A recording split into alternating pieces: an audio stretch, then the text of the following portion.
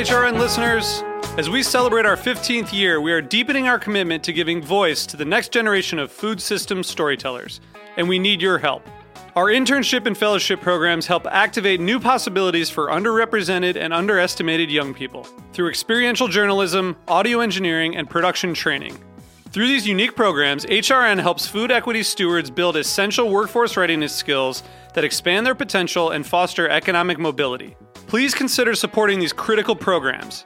And with a minimum donation, you can be entered to win a dinner for two at an amazing restaurant in one of 8 cities and tickets to a concert at a great venue in one of those cities.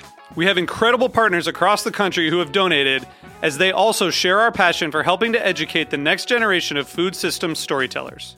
Check out heritageradionetwork.org/15 to donate and enter to win today. That's heritageradionetwork.org/15 to donate and enter to win today. And make sure you donate before March 31st. Thank you. You're listening to Heritage Radio Network. HRN is food radio supported by you. Learn more at heritageradionetwork.org.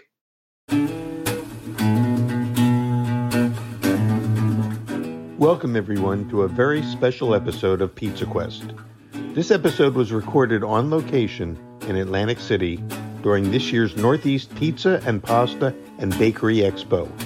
Over the course of 2 days, I got the chance to interview a number of luminaries in the pizza and baking world, deliver educational presentations, and talk to the judges at both the pizza and the bagel competitions. We couldn't have covered this event without the help of our underwriters, and this episode was sponsored by Lloyd Pans.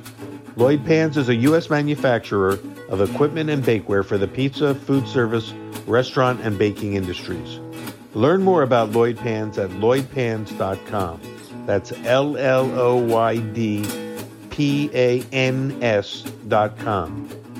In this episode, we meet with Fred Mortati, president of Orlando Food Sales, who's most well known for introducing Caputo flour to the American marketplace, as well as many other fine imported Italian food products. Fred tells us the whole story here on Pizza Quest. I hope you enjoy the show.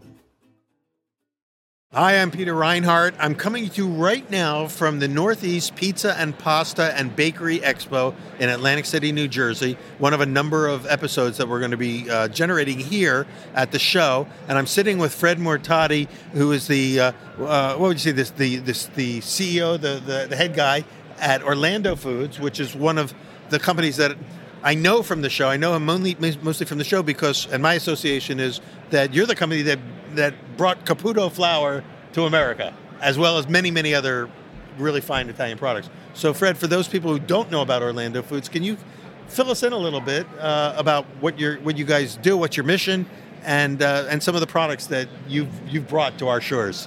Oh, thank you. And first off, let me congratulate you, Peter, on the new book that's coming out. Thank you so all much. The great work you've done inside our industry over the years, both educating people through Johnson & Wales to become culinary experts. And, you know, for us, I think always improving food quality in America. I think that's something that's easy to be passionate about. And, and I think everything that you've been doing is inspirational. So congratulations. By meeting people like you, Fred, also I learned so much. I mean, I get to teach stuff, but I'm always trying to learn new things. And like over the years that I've known you, and some of the events that you've taken me to, so I would say the parties that your company has thrown, where I've gotten to meet some really important people in the industry. You know, I keep sucking up all sorts of new ideas and knowledge. So I thank you for that and for what you guys bring to the industry. Yeah, thank you.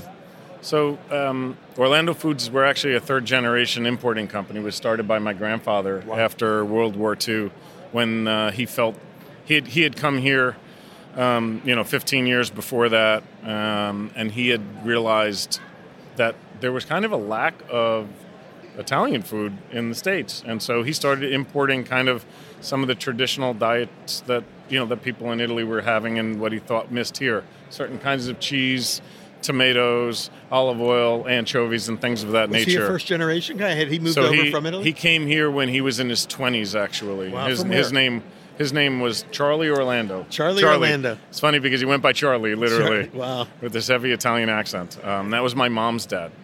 And he had Where from Italy did he come? He came from Palermo. And, from Sicily, huh? Yeah, he came from Sicily, and he came here specifically to help his sister get to Detroit, where she was betrothed to a gentleman who was from from an appropriate family. Yeah. And right. And they were actually in the pasta business in Detroit. Perfect. And so he started importing goods. He met my grandmother, who was from a similar town close to his in Sicily, and they married and moved to New York. And they had 3 children, my mom and 2 boys. And eventually, the 2 boys did come into the business and took it over. And at some point, one of those 2 sons went in one direction of fitness, and the other one kept doing food. Wow. And the son in food, my uncle that was Orlando Foods at the time when I came out of college as an economics major, I went to see him before I graduated, about 6 months before, and I said, look, I'm studying international business, I'm studying economics, I don't really know what you do, can I have a job? Yeah. And he said, sure. Take a week off after you graduate and come to work. Well, for a family to have a family member want to come into the business is a pretty big news. Yeah, and they were just a couple of people, and they were importing goods and selling food distributors, and it was primarily going into the restaurant. The goods they sold went to distribution that eventually ended up in restaurants or maybe like Italian markets. That was I joined in 1988. I got out of college, and for a few years later, my cousin, his son, my first cousin, Carlo, Orlando, he then was out of school. He was getting a master's. He saw that I was enjoying working with his dad, and he wanted to then come and work with his dad as well. Nice. And so we were very lucky as young men, in our late 20s, his dad and his dad's partner, there were a lot of changes going on, and they wanted to transition the company. And so we found ourselves being told, great, you guys are the next generation, you can take it over, you could buy us out. And we said... Basically they're saying, thank God you're here because we're ready to pass it on. Of course, we said, well, that's great, but we don't have any money, so we don't understand how this works. But you fast forward, and we really had these strong ties with Italy, and, being Italian-American, you kind of fall in love with, at least I did, this concept of working with the land where your parents were from and where your grandparents are from. And I can tell you, anybody who goes to Italy always come back and says one thing. Oh my God, the food. Yeah, absolutely. It just seems to be universal. Yeah. And it seems to be a place that people really enjoy. And so that really showed me, it's a nice environment to work in. There's one thing that they're truly dedicated, and it's their food culture. And so we started working with a few companies that were looking to kind of grow their brands in America at the time. And one of those companies was a flour company called Caputo. And which at that time really was unknown to most Americans. Yeah, it was not. They didn't sell in the U.S., and there was no real request for 00 flour. But I had met a gentleman who became my mentor. He owned a tomato factory called Chow Tomatoes. Oh, yeah. And he was kind of like my big brother. And he's 20 years older than me. He's my best friend and my mentor to this day. Wow. And he really helped me start to understand who the players were, how to kind of navigate the waters over there better. And was kind of the guy, we all as young men, we need someone behind us pushing us. Right. And he was that guy behind me, pushing me. And when I got a phone call one day from a large food distributor in America who was a good friend of mine, they asked me for this flour Caputo because one of their customers had just done some research and sent a team to Naples. And, I'm talking about in the mid-'90s, so almost 20 years ago, when that was a little more rare. Today it's very common. And they came back and said, in order to open our restaurant, we need a red bag and a blue bag, and the name's Caputo. And so we found the company, we found the mill, and I called them, and I told them, look, I have some need for your product. We have people who want to start buying this, so we need to import it. And they were very cynical. Really? America is, second largest producer of wheat in the world. Yeah. After Russia. they've said, why? I mean, America, you guys produce so much, and he probably thought he was going to take advantage of us. So he said, if you send money, I'll send flour. Right.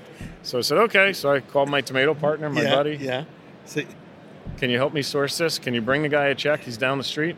And so having that first partner, the tomato partner in Italy, it kind of was a link and a bridge to the flour.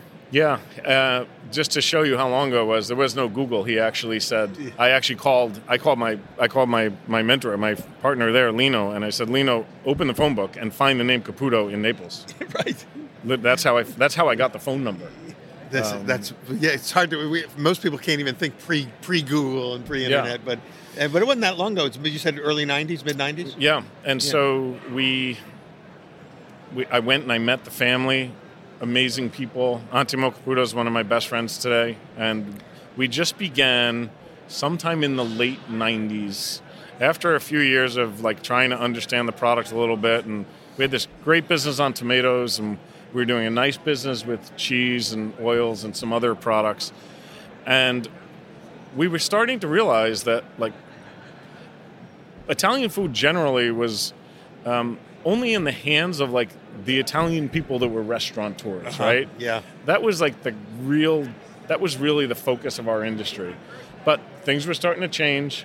By 2000, we had the internet. People could research things and learn a little more. And we started changing our strategy also as a company. And, our mission is we want to bring Italian flavors to our neighbors. I'll go back to what I said before. People go to Italy, come home and say, oh my God, the food. Yeah, yeah. And so we just felt like pride, opportunity, culture. We understand the culture. We speak the language. Yeah. And so having the American culture, the Italian culture, and bringing those two things together, we kind of act as a conduit and a vehicle to... You're kind of democratizing Italian flavors and the Italian experience. Yeah. And today, the beauty of it is, if I really think about what my last 20-year journey has been, because I'll go back to 2002, the first time I went to the Pizza Expo with Antimo Caputo and two pizza makers from Naples, to today, this past 20 years has been, to me, historic because it's been the complete evolution of what artisan pizza in America has become. Yeah. And, you've been all along kind of the guy, one of the people documenting that. Yeah. It was good timing for all of us to get in early on that. Yeah, it's been extraordinary to see because the quality that's there now in any city that you go to, you can find something that just didn't exist 15 and 20 years ago. Right. Probably in some cases not even 10 years ago. Yeah.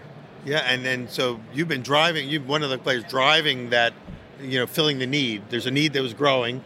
You filled that need. You probably have seen a rise in competition of other people who want to fill that need that you helped to create, that you helped to generate it there in the early days. Yeah, quite a bit. And we always tell our team, like, first of all, and I'll tell everything, we're very friendly with a lot of different competitors. There's people who import other products. There's people in the U.S. that produce fine products as well. America's a very big producer of tomatoes and of flour, of course. They produce more than Italy does on both items. I always joke that we don't do anything easy, right? Because we bring tomatoes and flour to the largest producing country in the world of tomatoes and flour. Right. But there are absolute subtle differences for people looking to split hairs. We are all about education.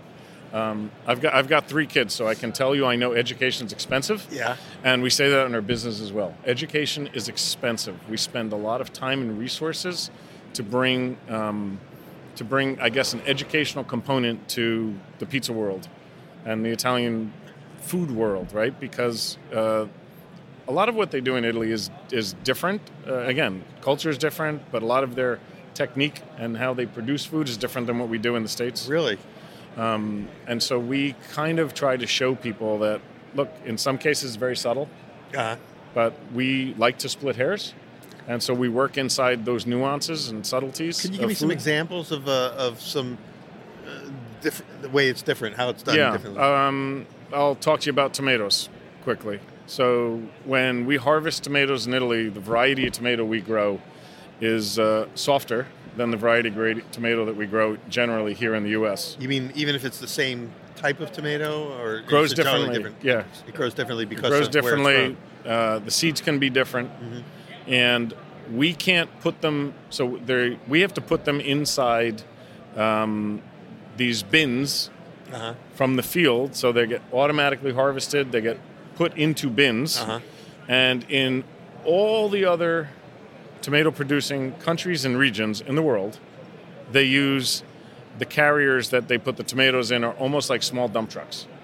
Oh, Okay, and so we can't do that. Our fruit would get too damaged, and it's softer to begin with. it's often to begin with. Yeah. And also, the product that we're bringing in is primarily a peeled whole tomato.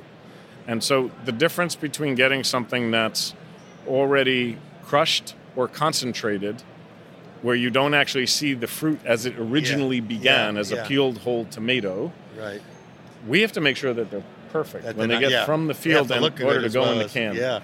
There's a visual as well. You're absolutely So now, right. so these tomatoes, with the Chow tomato brand, but for those who are not familiar with it or are listening, would it fall in the same category as what now everyone seems to know about San Marzano? Is it a type of San Marzano tomato, or is it a different type altogether? Yeah, so it grows out. So the kind of tomato that is grows out of what a San Marzano seed was developed for. So San Marzano seed is a kind of tomato that is very, very long, very skinny, and super sensitive.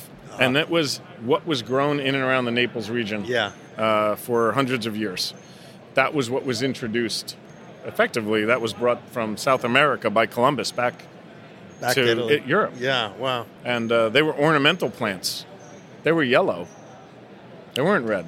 And they didn't. They thought they were poisonous, and they couldn't eat them. That's right. Yeah, they were viewed as dangerous. So again, cross-pollination. Yeah. So over time, this develops, and San Marzano became the item that was done around Naples, and they were canning them. And it used to be done by hand, but that's not extremely efficient. You need, an army of people to do that.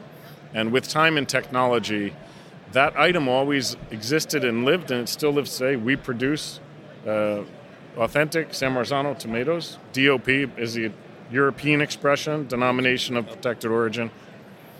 However, it's a very, very limited production. It only represents 0.5% of the total production. And that's because the region where you're allowed to grow them, which is only a few towns in the foothills of Mount Vesuvius around Naples, it's very closely controlled. That region is very small. You can only get a certain quantity grown. I think lately, if people have been watching that Stanley Tucci series, there's that one episode where he goes to this little tomato farm, with Mount Vesuvius behind him, and he's eating the true San Marzano. The true San Marzano. And it's like tiny little postage stamp of a farm. Yeah, and they're small. They all have to be picked by hand. The plants take a huge amount of TLC, and then during production, they're extremely sensitive. So actually, the yield is not very good. You have to go very slowly and carefully. You damage them too much, and they end up breaking. They don't get in the can. So it's a small quantity of production. They're really awesome. There is absolutely a subtle flavor profile difference between that and the standard whole peeled. We call them Roma variety. Oh, Roma. Okay. So Roma is a bigger sort of category of which they fall under, though. Yes. Okay. And so they're also long. They're very long. They tend to be more narrow. They have a certain flavor profile that is different than a round tomato. The rest of the tomato growing world generally grows round tomatoes. In fact, northern Italy, which represents half of the... If you divide Italy in two and draw a line through Rome, above Rome is almost exclusively long tomatoes, and below Rome is primarily long tomatoes. Round tomatoes above round above Rome. Yeah. Rome. And the north of Italy is half of the Italian production. Yeah. But in north of Italy, they don't do a lot of whole peeled. In fact, they do virtually no whole peeled. They do all crushed tomato sauces, purees, tomato paste. It's very similar in industry style to like California, probably. Yeah.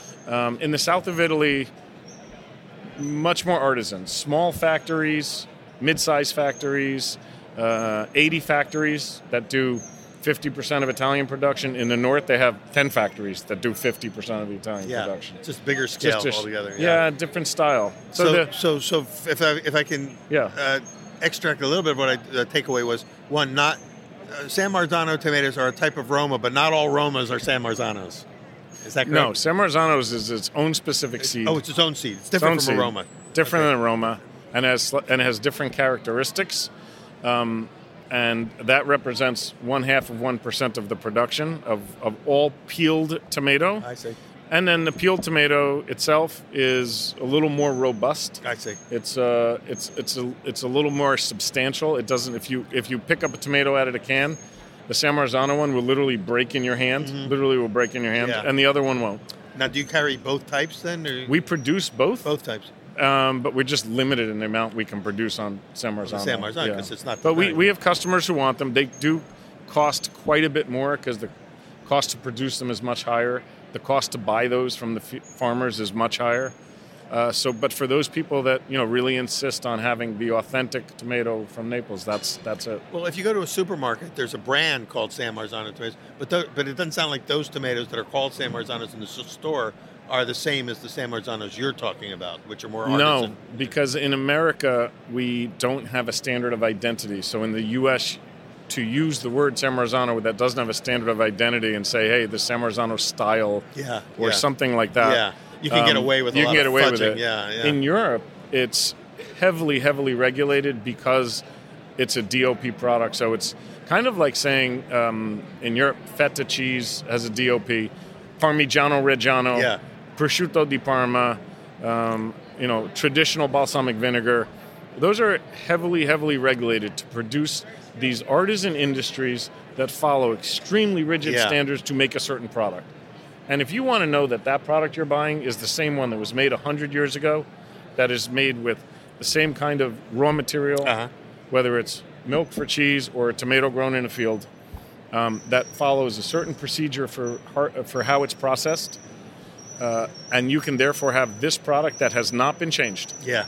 And this product that was the same flavor and the same style 100 years ago, that's your guarantee. That symbol from the European Union, that's your guarantee.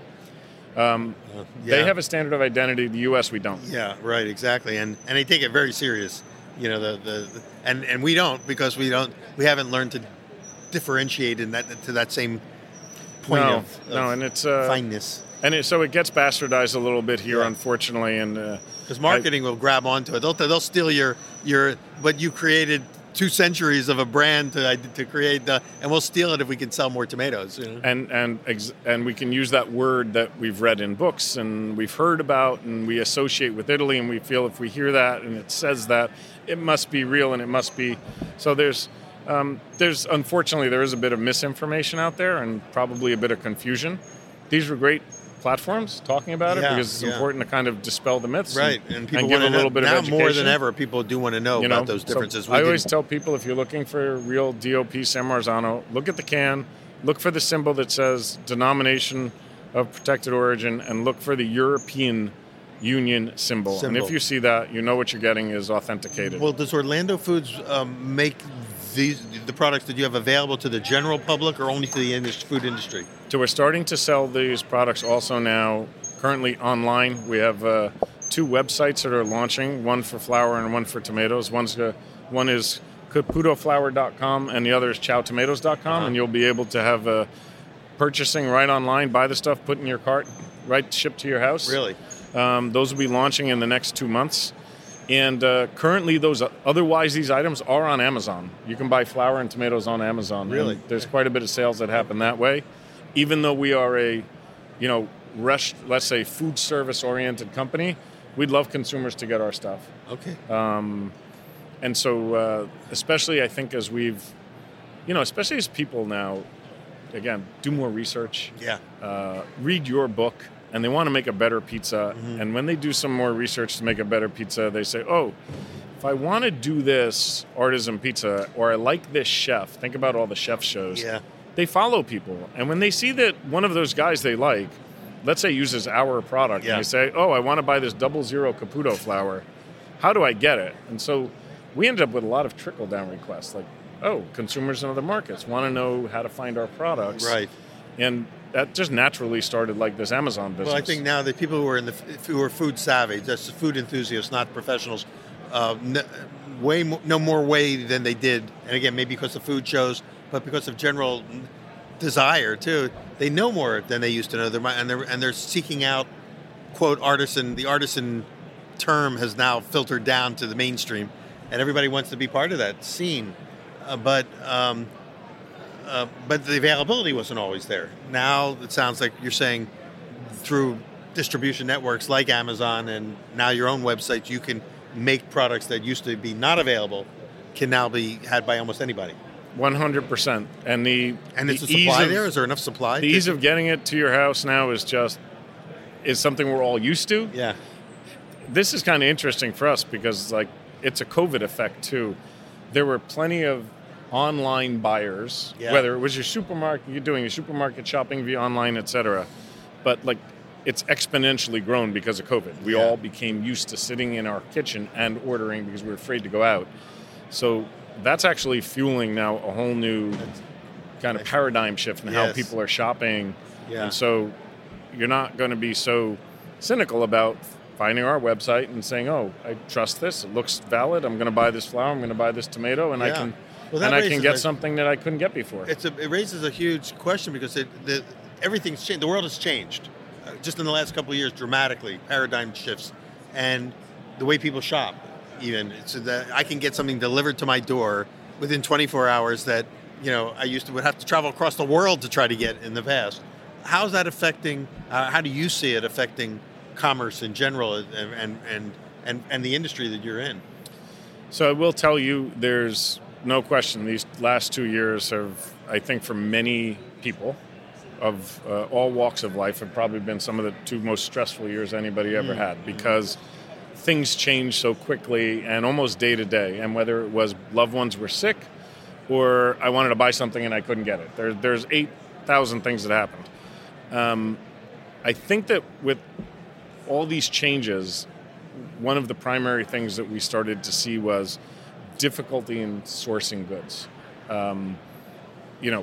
We can go through all the reasons why, the U.S. government, which usually reacts faster than other governments to crises, immediately put in place a vehicle for people to feel secure by sending out, money, by making sure that companies had money to operate and pay their employees and all these other things. And that generated kind of, to me, this spending spree on goods when before you had a divide between goods and services. Yes. All the services shut down. Yeah.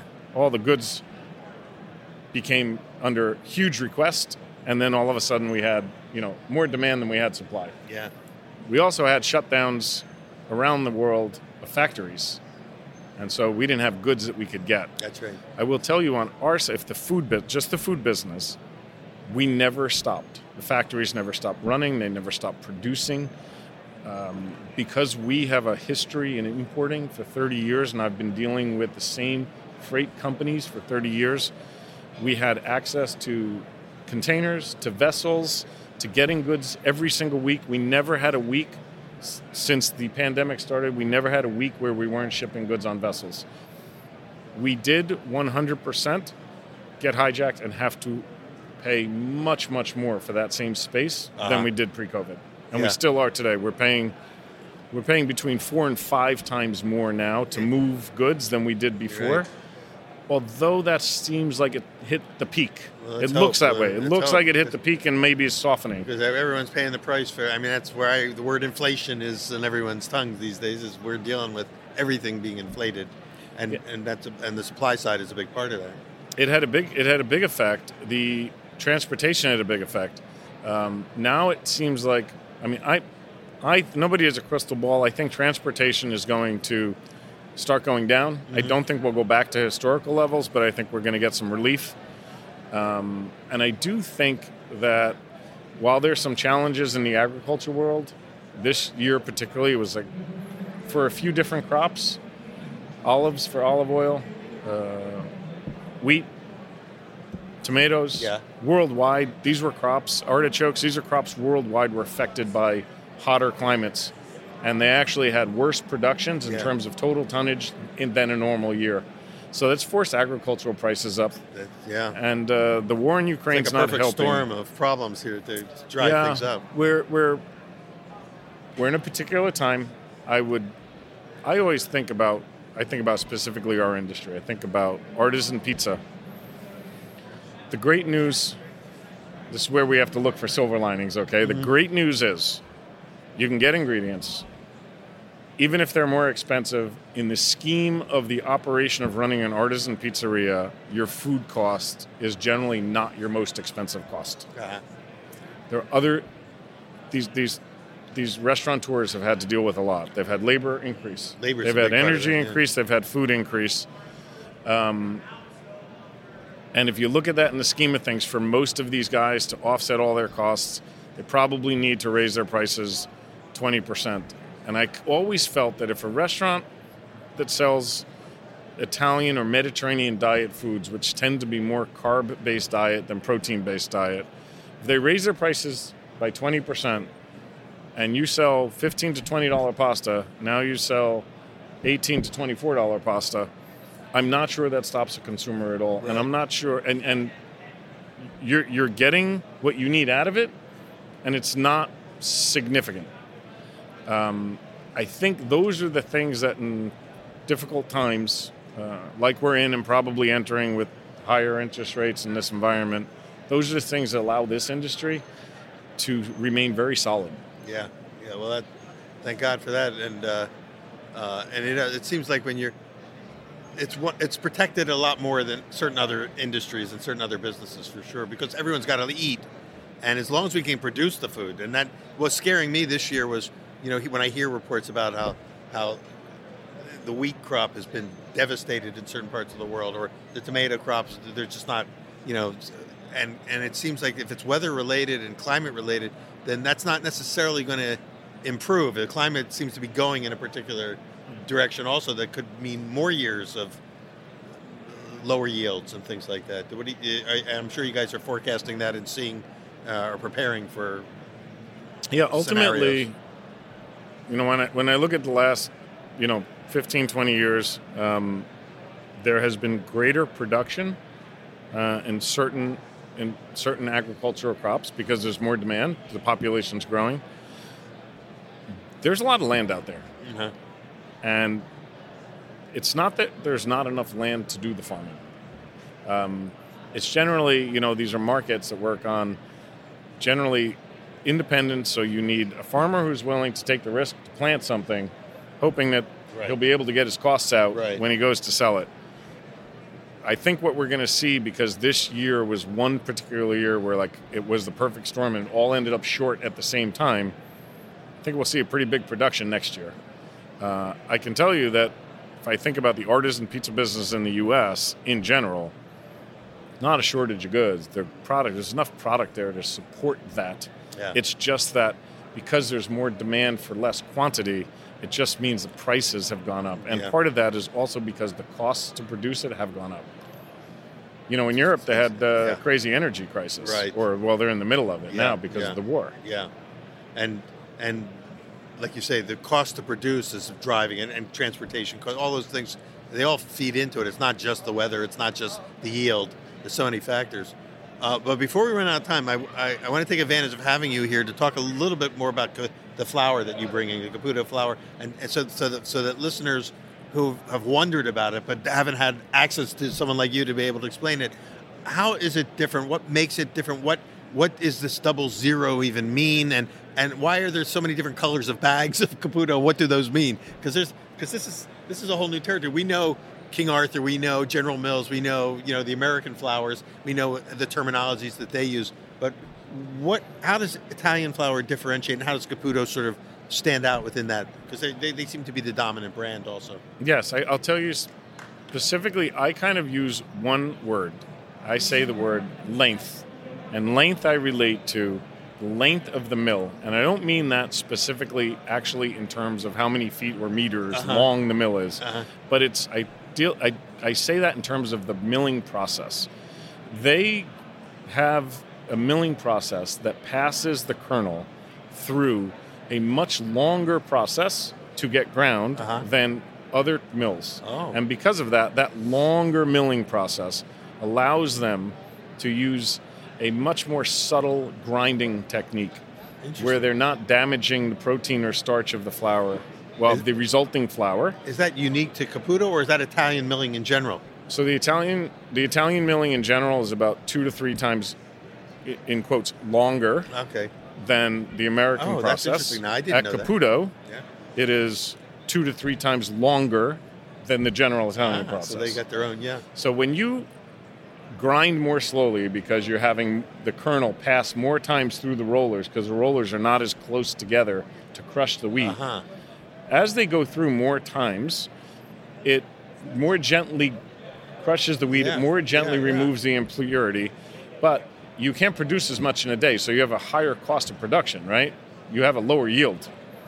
We're talking about really good-sized mills. Caputo has 2 mills, which are their own specific setup, and because of that, they are able to grind a very large quantity. They're a mid-sized mill. I mean, they're not a large mill by any standards in the U.S. They're a mid-sized company, and they can maintain their artisanal nature this way.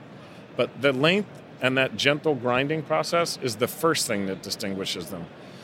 I would tell you probably the main thing that distinguishes them is that they're going to be a company in business.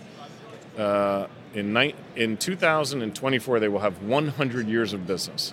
That means for 100 years, they've been sourcing wheat from all parts of the world and playing with that and working with pizza makers, pasta makers, bakers, donut makers, whoever, to identify what does the artisan need, and then reverse engineer the flour, meaning some kernels from Kazakhstan, some from North Germany, from Italy, and different characteristics, and they make a blend. And they take, for argument's sake, every bag, 8 different kinds of wheat, and they put all those kernels together in a format, in a recipe. And the recipe could be 10% of this and 20 of that and 30 of this and 15 of another. And then they take all those kernels once they're blended, and then they grind that. So the flour is completely homogeneous. I see. Yeah. And also it allows them probably from year to year to maintain a certain amount of consistency, because if the wheat's changing, then they're able to adjust that blend a little bit to match last year. Your expectations of last year's flour will be the same this year. That is an excellent point. It allows them through the entire year. Think about the wheat crop. In Europe, the wheat crop's one time a year. So for the whole year, I have to be able to grind and have the same performance from my bag, which means I have to always be able to adjust my recipe. If the protein level changes in one area, okay, what am I going to substitute that with? So you mentioned something about why do you have different color bags. So we have these 8 varieties, and in a certain recipe, they might be perfect for making Neapolitan pizza. I want flavor, I want softness, I want some ostensibility, but I don't need it to be like bulletproof and really hard, because I need a dough that's going to rise relatively quickly and be really soft under cooking. However, if I make panettone, I need something totally different. I need something that allows a massive amount of gas production and has a huge amount of protein and resistance in the gluten network. We're using the same wheats. We're changing the percentages of the recipe. I see. And so that allows a lot of versatility, because I'm not producing in an area where I'm using only a few kinds of wheat. If I only had a few kinds of wheat, then I might have more variability in the flour. And you as a baker, pizza maker, home user, you might find some variability. With us, you'll find less. But you'd also be limited in the the types of applications that would be appropriate for. So you said 8 different types. So what are those 8 types? We know there's a pizza flour, we have different varieties of wheat. We make different kinds of flour for use. So we have the number one seller is the 00 Pizzeria. That's a blue bag, and that product really works in artisan pizza. High heat works really well under high heat. However, in the U.S., we have a huge amount of pizza made in deck ovens, whether they're electric or gas, that cook for 8 or 9 minutes. And we developed a product that we call 00 Americana or 00 Americana Super. And those are higher protein, more resistant doughs that allow longer rise, and they are allowing a longer bake time. What's the difference between the Americana and the Americana Super? The Americana Super has even more protein, because we found that when we start going into the more traditional pizza, I want to say, lack of a better word, New York style. We start talking about what people understand as an 18 or 20 inch round pizza cooked for 10 minutes in a deck oven that has a firmer, crispier nature to it, and you can carry a lot of ingredients.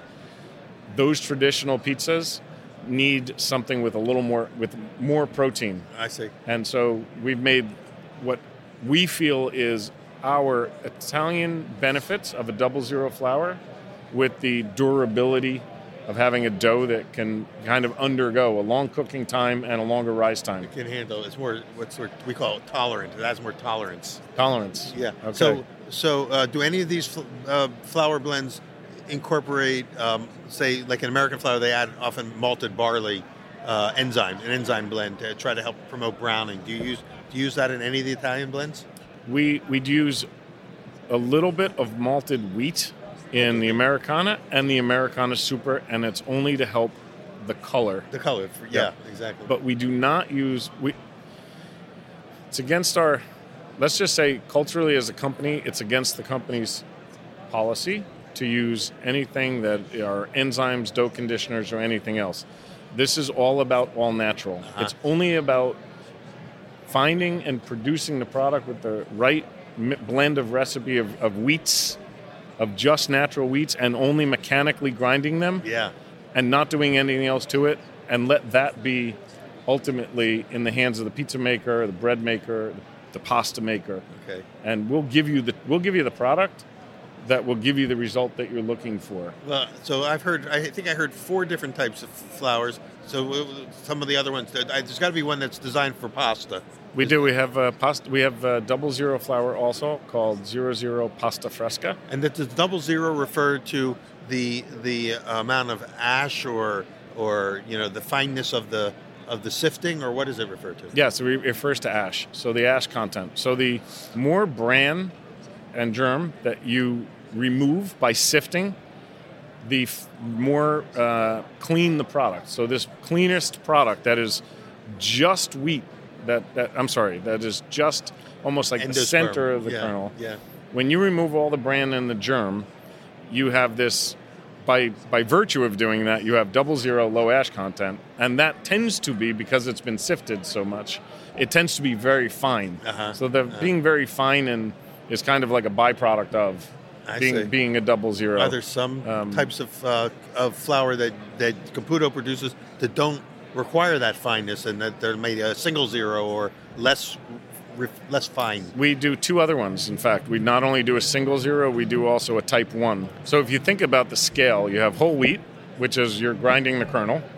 You have type 1, which is kind of like, think about the picture a lot of people imagine of wheat grinding is like the stone wheel grinding up wheat kernels and having like this very rustic look to it, where the flour almost has this speckled nature to it, where it still has a little bit of bran or germ in there. That's type 1. And then type 0, which has a lower ash content, but still has a tiny bit of the germ.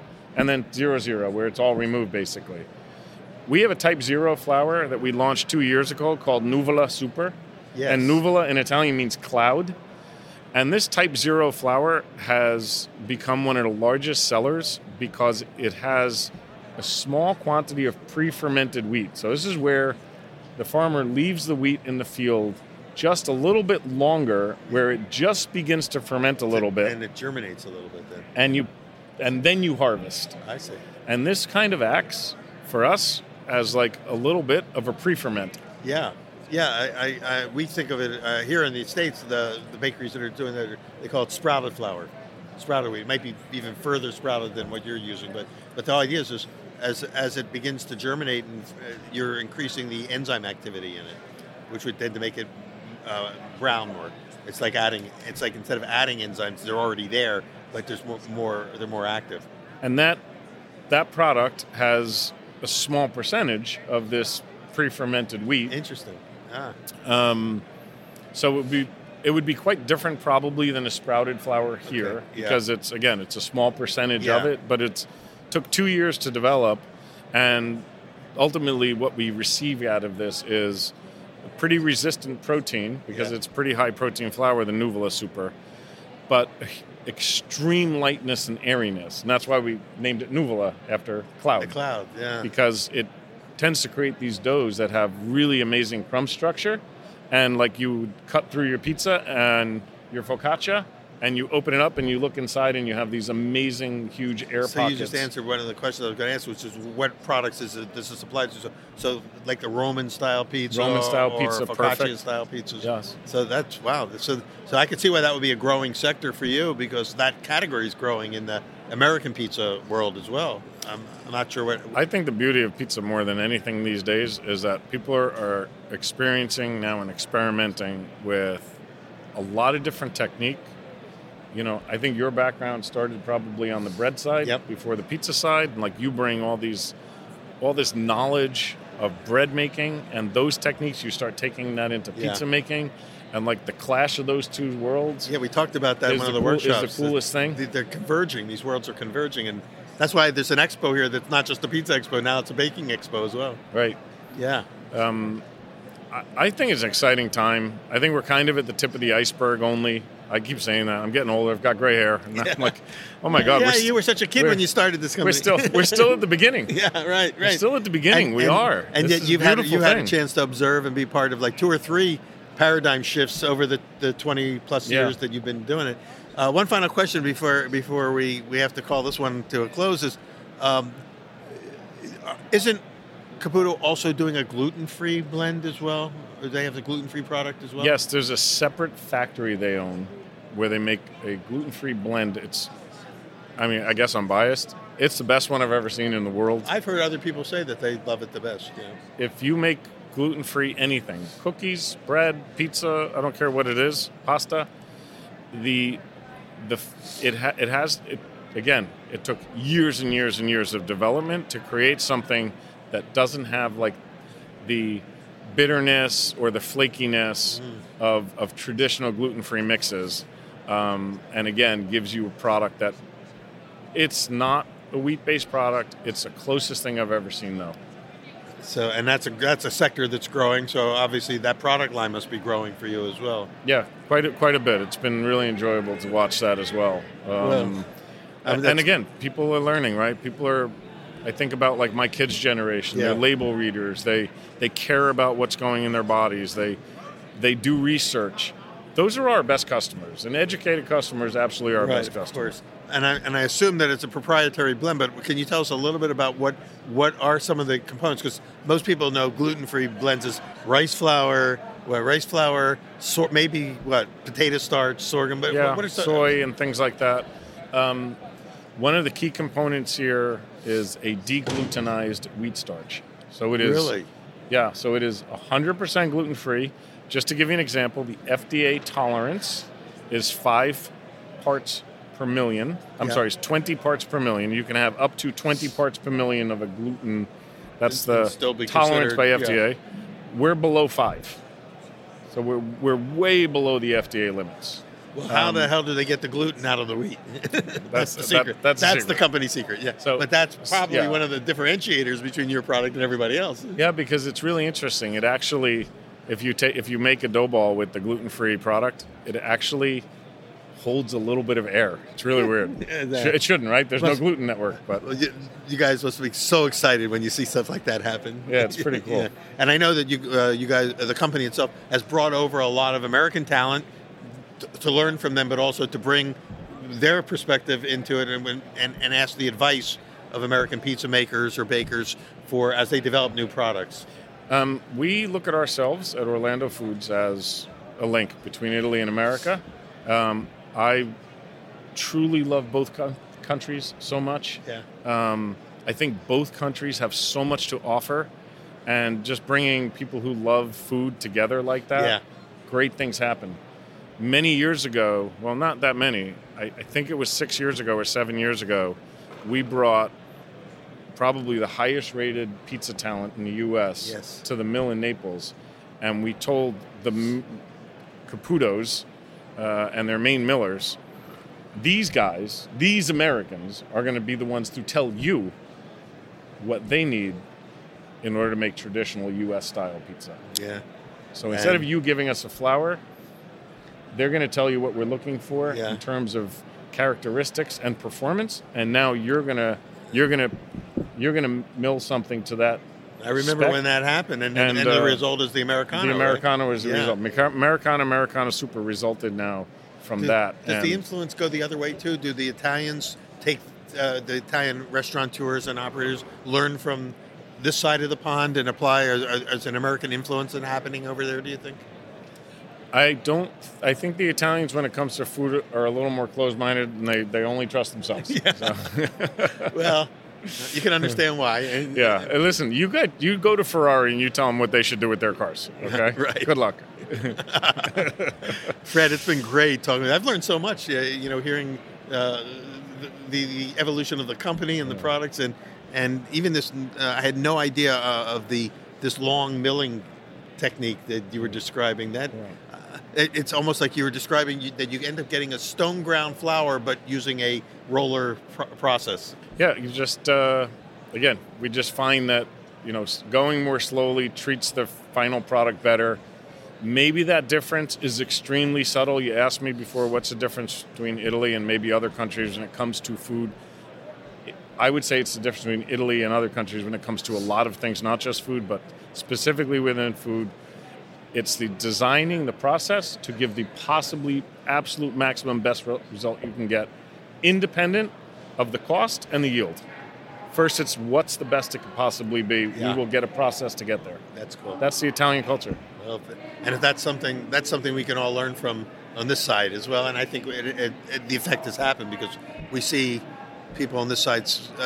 When I talk to my students, my baking students, I tell them that their mission is to evoke the full potential of flavor trapped in the grain, and they do that by applying the craft of and the things. And where do you learn that craft? You learn it from people who've already done it, and obviously the folks over in Italy have been doing it longer than we have. So keep spreading the word, Peter. All right. Well, thanks again, Fred. Thanks for all your support, both for our show, but also for this industry. Because I know that a lot of the events at previous pizza expos and things that I've been to, some of the highlights for people, even your competitors, is hanging out with the Orlando folks at the various events, and we learn from each other. And I certainly have. This is a great industry for sharing. It really is, and we've always told, again, talking with competitors, what's good for one of us is good for all of us. Yeah. If we can continue to educate the Americans on higher quality foods, it's good for everybody. I agree. So we've been listening to Fred Mortati of Orlando Foods. Thank you for being with us. Thank all of you for listening to Pizza Quest. Come back. We're still at the Pizza Expo Northeast, the Atlantic City version, not the Las Vegas version. We're going to try to get out there in March to do more of these kinds of interviews. But over the next couple of weeks, we'll be playing some podcasts from other people who are here at the show, and hopefully, if I can learn as much from them as I learned from you in this hour, I'm going to leave here with an expanded repertoire of things. Maybe a new book idea. Who knows? You never know. Thank you, Peter. And thanks all of you. We'll see you at the next episode of Pizza Quest. Thanks again to Lloyd Pans for sponsoring this episode of Pizza Quest. Learn more about Lloyd Pans at lloydpans.com. That's LLOYDPANS.com. That's it for this episode. If you want to hear more of our coverage from the Northeast Pizza and Pasta and Baking Expo, don't forget to subscribe to the podcast. Pizza Quest is powered by Simplecast. Thanks for listening to Heritage Radio Network, food radio supported by you. Keep in touch at heritageradionetwork.org/subscribe.